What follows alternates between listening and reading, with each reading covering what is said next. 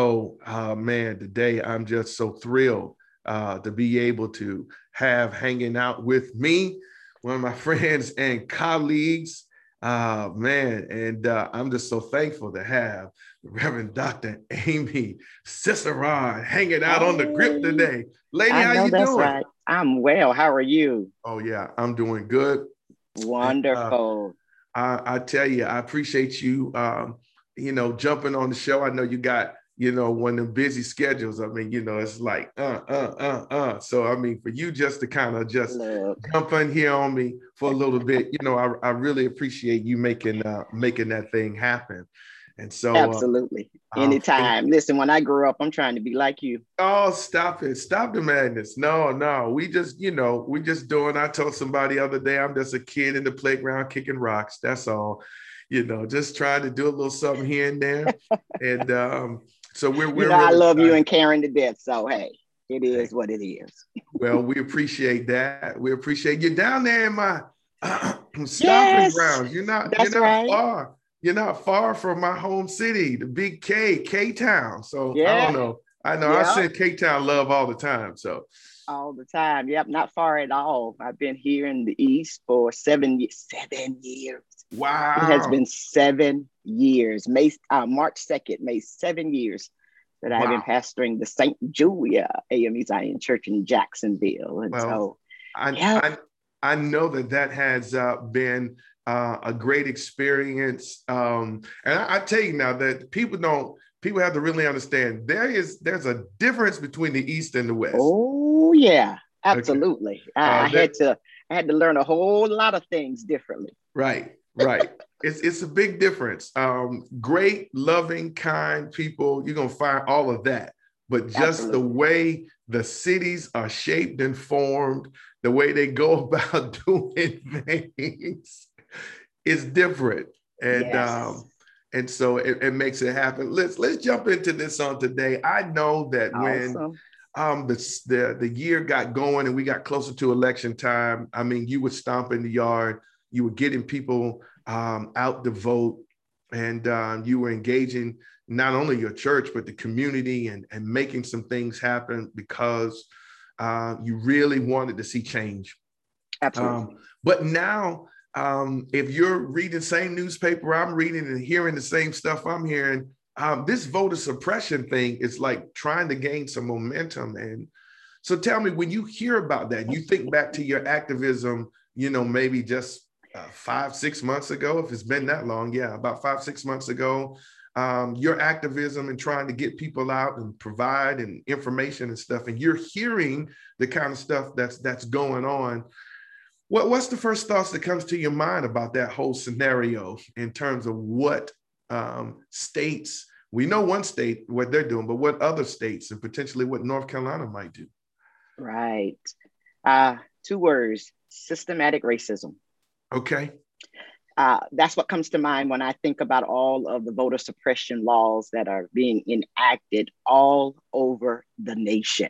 So Wow. yeah, right. We know about what Georgia is doing because Georgia has kind of gone to an extreme. Right. Uh, but other places, there are hundreds now Right. of laws, little laws that have sought to slip in under the radar, so to speak. And so Right. that's what I think of. I think of systematic racism, that things have been one way for so long, and one group has had the power and the authority for so long that when they are challenged, Right. hey, we change the rules. When you hold the power, you can change the rules. Right. And so when nobody ever dreamed that Georgia would go blue. Right. That's right. Georgia. Georgia. I'm from South Carolina, okay? Grew up in Okay. South Carolina. Right. So I know a little bit about those southern red states. Right. But to not only just go blue for the presidential election, but then to come back and elect two Right. senators, Right. 6 year terms. Right. Right. Oh, and it just Right. blew everything out of the water. And Right. those in power got nervous. Right. But listen, Because David, the two they just elected, they can't do anything about them anytime soon. No time soon. No time No soon. So time soon. they're locked in. Absolutely. So we got to find another way to be able to do something about, essentially what's going on. Exactly. So it's setting up a system where I always win. Right. Look here in North Carolina. Our state Congress Mm-hmm. and the gerrymandering that has taken place Right. in congressional districts here. Right. When I look to the east and I see the areas that are mapped for as a congressional district, and then I Right. go a little west and I see how those areas are 2 and 3 times larger. So Right. over here we got little teeny spaces Right. for a whole congressional district. Right. And so it's a way of keeping the power because for the most part, anything to the east of I-95 is pretty conservative. Right.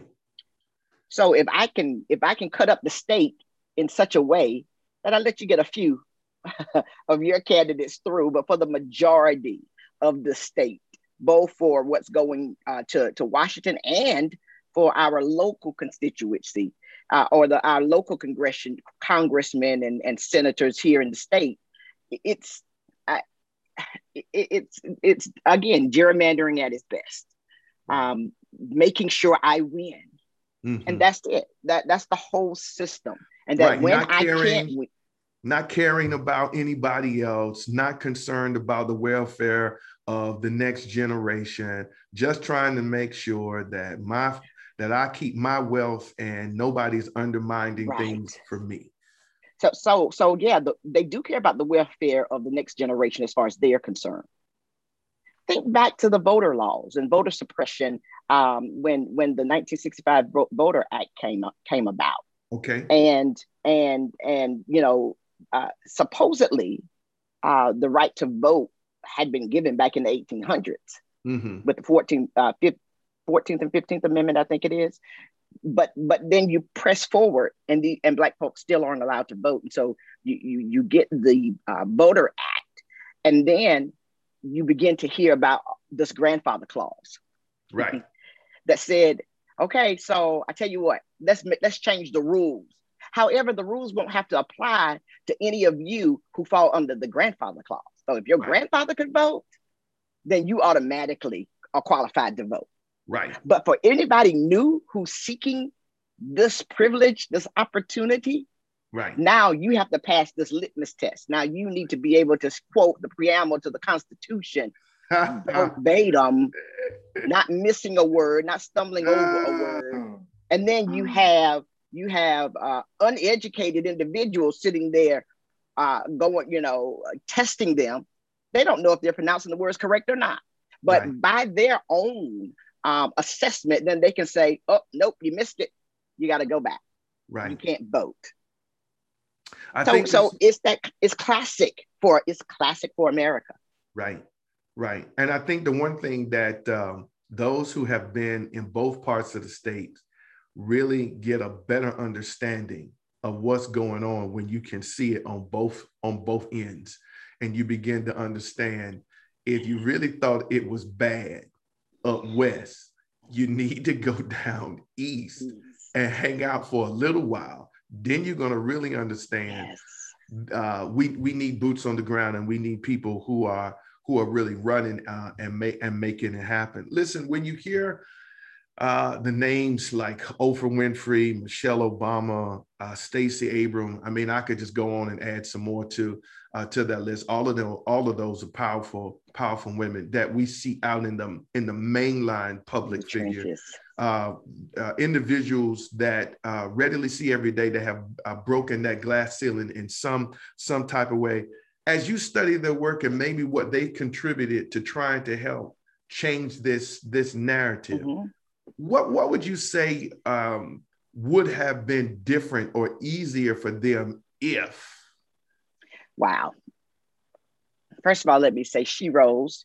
All right. She Rose, Black Girl Magic, Power, whatever you want to call it. Girl Power, it is. But wow. That is a tough one. I mean, some of the some of the usual thoughts arise, thoughts such as um, unbiased support. Okay.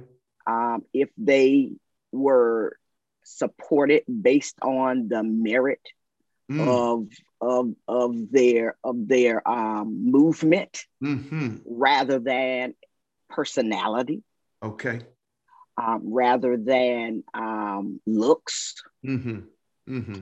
Um, I think that more people, not just people of color, Okay. but more people in general could get behind them. I mean, Oprah is the queen of talk, Wow. she have Harry and Meghan on, and then she faces all kinds of scrutiny and criticism Right. for that Right. most powerful interview. And basically, she was just being what she's supposed to be and being a journalist.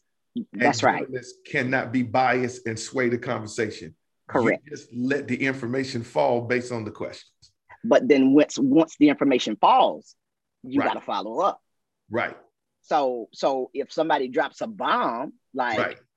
they were concerned about what shade or color the baby would be, Right. she would have been less than a journalist to drop that right there. Right. She Right. had to follow that up. Yeah, she had to keep poking. That's right. That's right. That's what we do. That's what they do Right. in order to get the story, you know? That's right. Right. Right. But then she becomes vilified in certain communities because of it. Right. And it's because they didn't want to hear. Again, we can kind of go back to this whole idea of systematic racism. Mm-hmm. It wasn't it wasn't me, it wasn't my children. Right. And so why must we even be subject to even have to hear about Right. atrocities of the past, so to speak? Michelle Obama, wow, she could catch a break for nothing. Mm. People aren't perfect. Okay, people, we're flawed. We're flawed individuals. But because they could find nothing worth digging dirt on her, they Right. couldn't find anything worthy. They had to go to judging her and criticizing her for appearance, for wearing sleeveless, for any number of things that they could Right. call, but then and then want to say it as though it's the first time it has ever happened. But when you look back in history, Jackie O wore sleeveless dresses all the time, Precisely. and she was considered a fashion icon, right? So Jackie O wears sleeveless. She's a fashion icon, but Michelle Obama does the same thing, and she's vilified for it. I'm sorry, I've lost.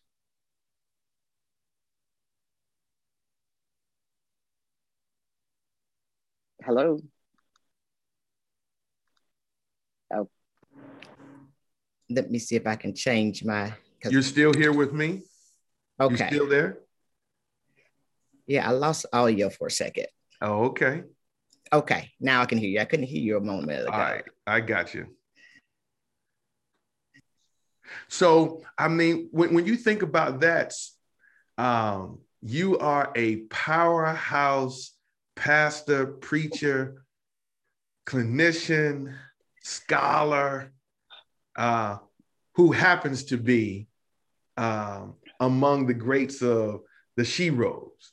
So, not just a shero who happens to be a pastor, but you are all those things. And then this, is the whipped cream and the icing on top. How does that impact you in your work when you start thinking about if? Mm-hmm.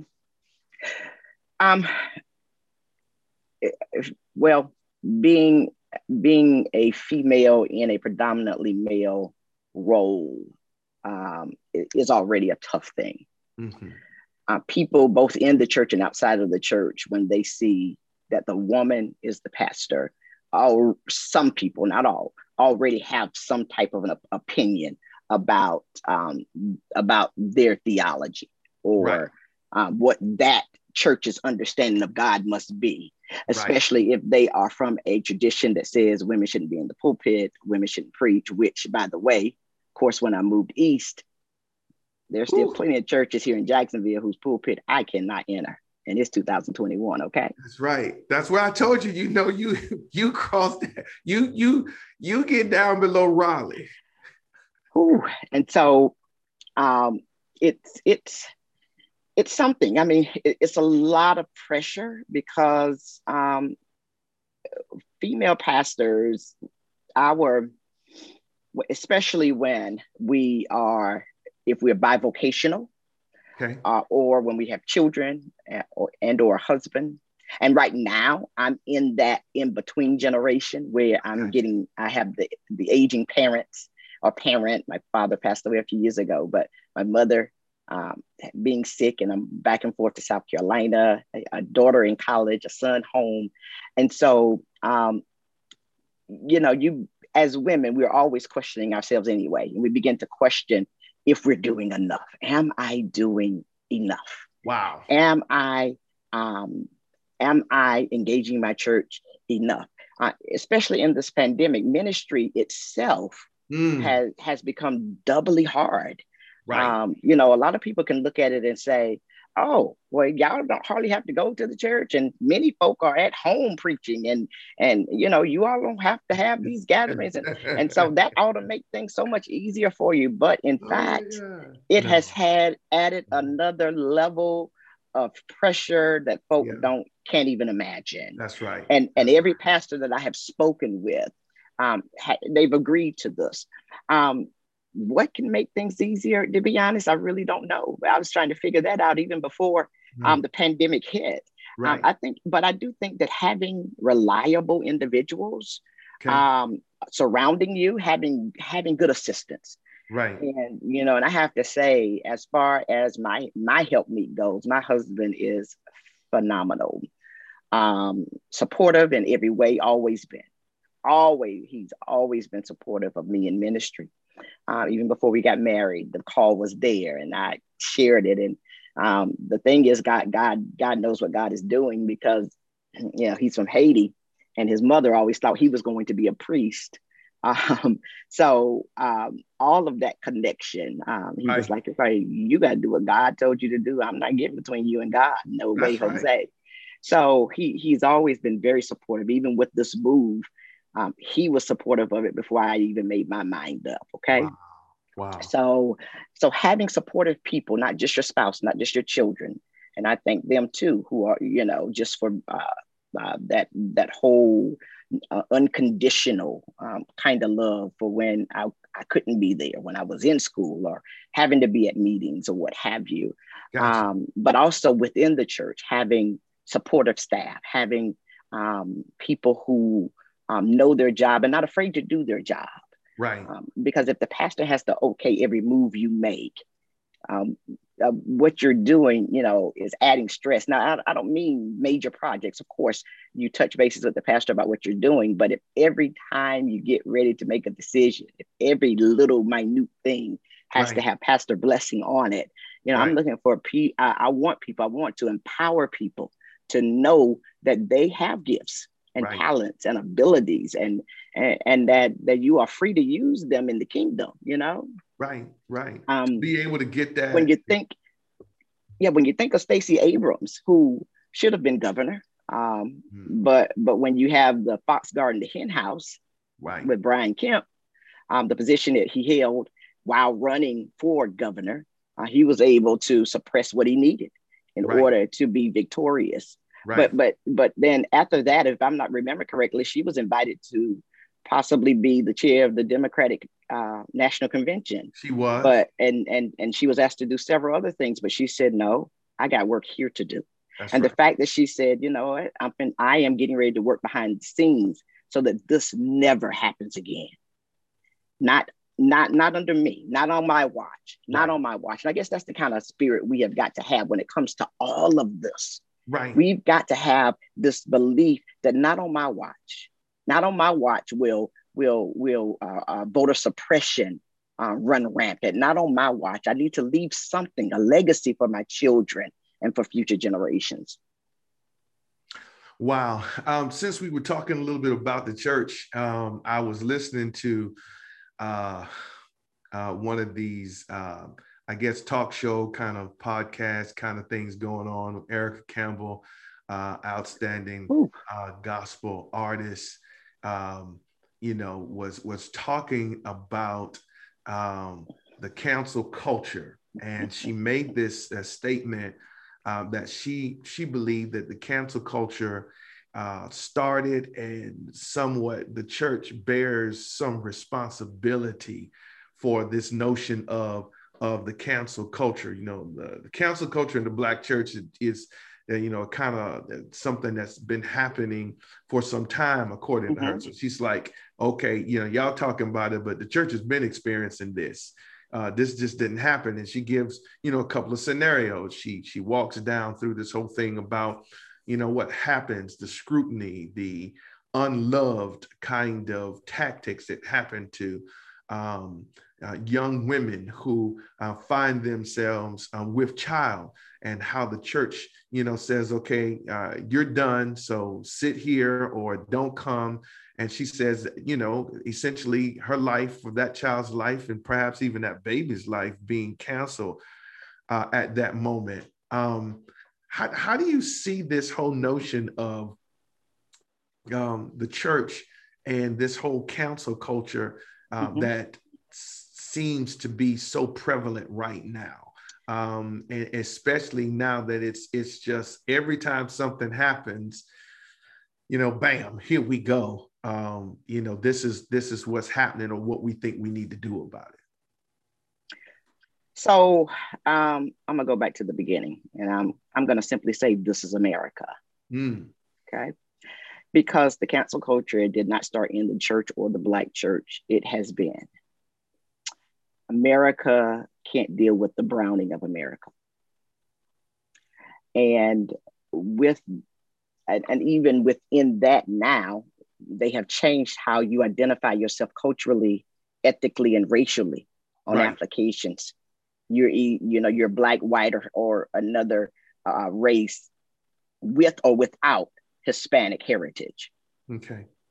So, and a lot of Hispanic folk are identifying as white with Hispanic heritage. Right. Because they saw themselves becoming a minority. And so in dealing with the browning of America, anything that rises that is not in line with what I believe, then I find a way to cancel you. And so I believe this is the way it's always been. It was like that in the beginning. So if a slave does something you don't want them to do, then you make an example of that person so that nobody else does it. So that's what cancel culture is about when it comes to this piece of for instance, with the church. I'm a radical. I'm proud of it. We know. Even when I pledged, my line name was Revolution, because I bring change. All right. And in fact, today is my Deltaversary anyways. But congratulations. Thank you. So even what you just said, when I was pastoring a church, I had a young lady who was a member of the choir, and she was over the girls, the praise dance team, and single. She had already had 3 or 4 children. Anyway, she became pregnant out of wedlock.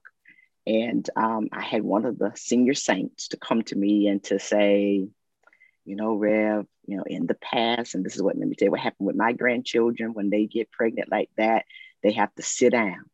They have to sit down. You don't want that displayed in the church and so on and so forth. And so my question was, okay, and what did they do with the guy? Right. Wow. Radio silence. Okay. And I said, well, I get that. I said, but so what we're saying to people when we sit them down, we're saying that God can forgive everything except your mistake. Right. So what I did, I met with the young lady and I told her, I said, you can continue to sing in the choir until you deliver, as far as I'm concerned. I said, but what I do have to change is your leadership over the praise dance team. Mm-hmm. I didn't want that as an influence. So I'm going to give someone else the lead on that, because her daughter's wrong there too. Right. I'm giving somebody else the leadership position on that. Oh, okay. I see where you're going. But you can remain in the choir. You can continue to march down the aisle. And that was controversial. It was controversial for that church, because any woman that got pregnant out of wedlock, whatever ministry they were in, whatever positions they held, they had to sit out until the baby was born. Wow. And I believe that sends a sign to tell people that in this state, I'm unworthy. And I'm so unworthy, and I'm so beyond the grace of God, and I'm beyond the love of God, that I can't even participate in the work of God. Wow. And while for me, for that individual, it's a visible thing. So you're coming at me at the visibility exactly. of it. But that's yet right. we don't know the invisible that could potentially be going on in everybody else's life. That's right. And so, and I even use some of that in that one-on-one with that senior saint, you know, who's an alcoholic, who's abusing their spouse, who's having extramarital affairs. But because this is a visible sin in the eyes of the church, we want to cancel this young lady, sit her down, but we do nothing to the man. And the man could be sitting right there in the church as well, but we do nothing to them. They don't lose positions. They don't sit down. They're not canceled in any way. And I told them, that is misogynistic. It's not, it just isn't fair. And it is not the God we serve. Right. How can we cause young people to believe that the God we serve is a loving God, a forgiving God, okay? And yet we subject them to acts of unforgiveness, because the experience that most people have of God before they get to know God for themselves is the God in other people. Right. Through relationship. And if the church, those of you in the church whom I admire, whom I love, whom I respect, whom I look up to, whom I just think is the bee's knees, you've been there for me, and now you are telling me I can't participate in the life of the church. Right. Why? At a moment, I'm going to need that interaction and not isolation. Exactly. And then the question also becomes, how many others are in here doing the same thing, but just didn't get caught, or got caught and chose the other option? Right. We don't know. Right. And so it takes me to this place. And see, I teach a forgiveness. I have a 4-week forgiveness Bible study that I have taught to the churches where I serve, that God gave me, using scripture or what have you. And it takes me to Judas. I have a whole different philosophy and theology about Judas. Okay. I believe Judas is in heaven. Everyone says, oh, he's the lost son of perdition. And I said, well, yeah, but Jesus was operating in his humanness when he said all of those things. Judas had a real conversion. How many people who betray someone goes and give the money back? Wow. Judas had a real conversion. Now, it wasn't lip service, I'm sorry. You see, a lot of folk want to give I'm sorry lip service. Okay. But Judas sought to undo what he did. Right. How many people, when they are forgiving someone, literally seeks to undo what they did? Right. He went back and said, you know what? I betrayed an innocent man. Have your money. He threw it back at him. He said, well, we don't want that. And then they went and bought a field with it and said, because that's blood money. Right. So this is what I say about Judas. What if you were judged for the rest of your life by your worst day? Wow. What if you were judged for the rest of your life by your worst day? All of us would be Judases. Right. Every last one of us. Judas was so heartbroken and so hurt. He tried to undo what he did. And when he found it impossible, he could not live with the grief and hung himself. Right. And that's similar to this situation. I'm sure you've heard about the case that's getting ready to happen that has unfolded in Rock Hill, South Carolina, where the former NFL player goes down to this very notable doctor's house and unfortunately takes the life of the doctor, his wife, and his grandchildren. And you're talking about his worst day. But if you roll the tape back a couple of years and some time before that, he was an outstanding athlete that played professional football for multiple teams. And we're only getting a story of what the news media is telling us. We're not his family. We don't know what he was like. We don't know what he was like growing up or any of those kinds of things. Mm-hmm. And so it comes to that particular point of us standing in that gap, trying to determine for somebody else what things should end up being when that's really not our role. That's ultimately going to be God's role. Absolutely. Ultimately, it is God's role. And now don't get me wrong. People like to quote, "Judge not lest you be judged." I said, but finish that statement. It says, "For with the same measure that which you judge, you shall be judged yourself." That's so right. Because if that meant don't judge at all, then why is Paul over in the New Testament in more than one way telling us, exhort one another, correct one another, rebuke one another? Right. If I'm not making a judgment call about what you have done, how can I correct and rebuke? Right. So what that scripture for me means, if I'm going to talk with someone about adultery, and if I'm also living that lifestyle, then the same measure with which I judge them, I'm getting that same judgment. Right. So there are places where I'm strong and I can help you.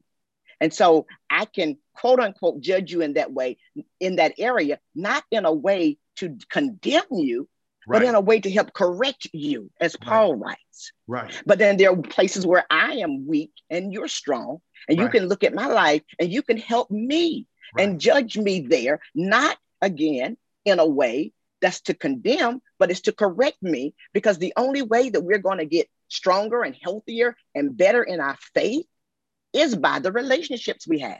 That's right. That's why God put us in marriage, not to make us happy, but to make us holy.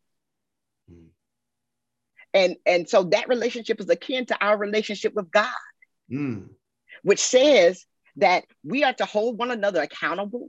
Right. We are to seek to try to pull the best out of one another, which means sometimes I got to tell you the worst about yourself so I can help you get the best out. Right. And likewise, I have to be willing for someone to tell the worst to me so that the best can come out, because then I go into a mode of reflection and a mode. And if I have any type of Christian upbringing at all, then all of those things are going to start helping me to refocus and retool. So I can say, okay, I do need to go forward. And these are the things that I need to do. Right. Yeah. But we've turned this whole thing in, nobody can judge me, into this thing that no one can criticize me. No one can correct me. Only God can judge me. I think that's a flawed theology. Right. And definitely one which, as theologians and scholars, that we'll be unpacking for some time to come. Because I'm sure that as you have shared this at your thought, which you just need to go ahead on and write your book on it and go ahead on and put your stamp on it right there of your thought about Judas and go forth and making it happen. I'm sure that as you shared that with other colleagues, you've gotten that, girl, you tripping, you done lost your mind, and what in the world is wrong with you? And then you say, well, hey, I'm Revolution, so I changed things. So and you just keep right on going. Listen, before we get ready to get out of here, I know you've mentioned you've got kids, you got you got kids college, you got kids home. So it's not you are not absent from the social media world that is just going on. I think buzzing right now is Lil Nas X. I don't know whether or not you have talked to your kids at all, or has it gotten to the point where they don't even share or dialogue with you? I mean, it wasn't long ago that we had all the Grammys, and from Harry Styles to Megan Thee Stallion and Cardi B, and all the stuff that happens on social media, whether it be Twitter, Instagram, Facebook, all that kind of stuff going on. How are you as a parent handling all of that traffic and that stuff on that social media, and then trying to, you know, just deal with what's going on? So my son is at a stage now. He's 15. He doesn't do a whole lot of talking. Okay. You know, he'll listen. We'll talk to him. He likes video games and having his earphones on. Okay. My daughter, she'll talk. I mean, we've always talked. The thing is this: I've always kept open communication because I've always wanted them to be able to know that they could come to us. Right. So when WAP came out, every time it would come on the radio, you know, because they would play with the radio while I'm in there, and she would always say, "Oh, gotta change that." So when was it Grammys? The Grammys. That's right. She was in Greensboro at school. She FaceTimes us. Oh, wow. Because she was ahead of us. I had to pause and wait for my husband because, you know, so we can watch it together. She was ahead of us. So she was like, I just want to be looking at y'all's face when y'all watch this. Oh, no. And what we didn't know is she was snapping pictures of us. Oh, God. Found that out later. Oh, Jesus. But I already knew what WAP meant. Right. And then with Lil Nas X, you know, I don't mind bringing these things up for my children. Now they'll be like, "Mom, why you? Oh, Mom, don't do that." Right. But you know, are you surprised? Right. I'm not surprised. We're told in the Bible that these kinds of things are going to happen. Right. The Bible, of course, is written to us who are believers. So we can't even judge Lil Nas X by that. Right. Because if he's not a believer, then he doesn't understand it. We have to carry it to the rest of the world. Right. In a way that they can receive it, okay? That's right. Now, can I be real? Well, you're out here, so you know the song and the video. There's some deep messaging. Right. You're talking about Nas X video. Yeah. Okay. Yeah. Right. Call me by your name. Right. Oh, I know folk gonna be like, I know them two preachers ain't on there saying, you know, but my mind just works like that. And especially the very controversial scene with he descending down into the depths.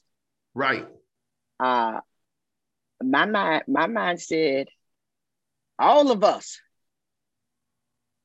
have engaged Satan. Wow. Right. And to see what we could get away with. All of us. Right. Hallelujah. Right. Have at one time or another, if we're not now, played around with Satan to, as you have said, see how far we can go. That's right. Right. So, I saw a lot of things throughout the video that I was like, okay, this is deep. Right. So I'm looking beyond the words. I'm looking at some of the imagery. But then I have even a whole nother view about those coming out, those who are expressing their sexuality, those who are saying I'm homosexual, I'm bisexual, I'm queer, all these different titles. And the thing is this, all of this existed in the Bible days. We keep saying, oh, it's getting worse and things are getting bad. But do you know history? Right. Do you know Greek culture? Right. The more we change, the more we stay the same. Right. And in many regards, history is repeating itself. That's all. And so our thing is to make sure that our children are guarded. Mm. We cannot, listen, it's impossible to protect them from everything that's out there in that world. That's right. Impossible. But Impossible. what we can do Mm-hmm. is give them the skills. Wow. Give them the information, show them where they can go. Right. Give them resources. And then we can let them know we are a resource. Right. And we got to let them know we ain't always been saved. That's right. You know, sometimes my daughter would say, my friends be like, oh, your mama cool, pastor. Yeah. I mean, that makes her like, really, man, I don't know about all that. Right. Right. Because if we have an event with the kids and they playing music, I'm a dance. Right. I'm gonna shoot basketball with them. That was before my knees got all tore up. Oh Lord. We did the paint. What was it? The paint gun. Okay. Stuff. I try to participate in everything I can. Right. Along with them. Right. Because they got to understand we human. Right. We were teenagers. Teenagers. Sometimes I have to tell my child, my kids, listen, I wrote that playbook you trying to pull over you me. Just pull. Yeah. Right. Right. Yeah, you just pulled that move. That's it was right. Signature, baby girl. Right. Now. Right. So right. Done seen this before, know exactly how this is going, where this is going, and you don't understand it, but I'm going to determine how long I'm gonna let it play before I cut it off. That's right. That's right. So I think it is, making sure our children have what they need so that when this information comes to them, they know how to wade through, departmentalize, and keep things in their proper perspective. And say, okay, yeah, I see that, but that's not something I want to engage in. Right. And if you listen to, I also listen to Lil Nas X's explanation of lyric by lyric. Right. Even on some level, that's what he's saying. That whoa, this is a whole lot. Right. I walk into the party and whoa, look at what's on the table. We all I see is weed and white. I mean, we know what white is. So it's like, wow, it's a little more than I thought. I didn't know you was getting down like that. It's like you're flirting with Satan, you're playing with Satan. And so I get it, but it's just the way that he chose to display it. And sometimes it takes a shock factor, a wake up factor. And I don't necessarily agree with the display of the video, but the imagery is powerful, and some of the points that are made are sure enough powerful. And I think here's a thing too that I think is critical for us to understand, because I'm an artist and I understand the control that a label has over you. So a label comes up with a concept, and if you're young into what's going on and you don't really have or own the rights of anything, somebody else is creating something for you. You're just the personality that is actually in.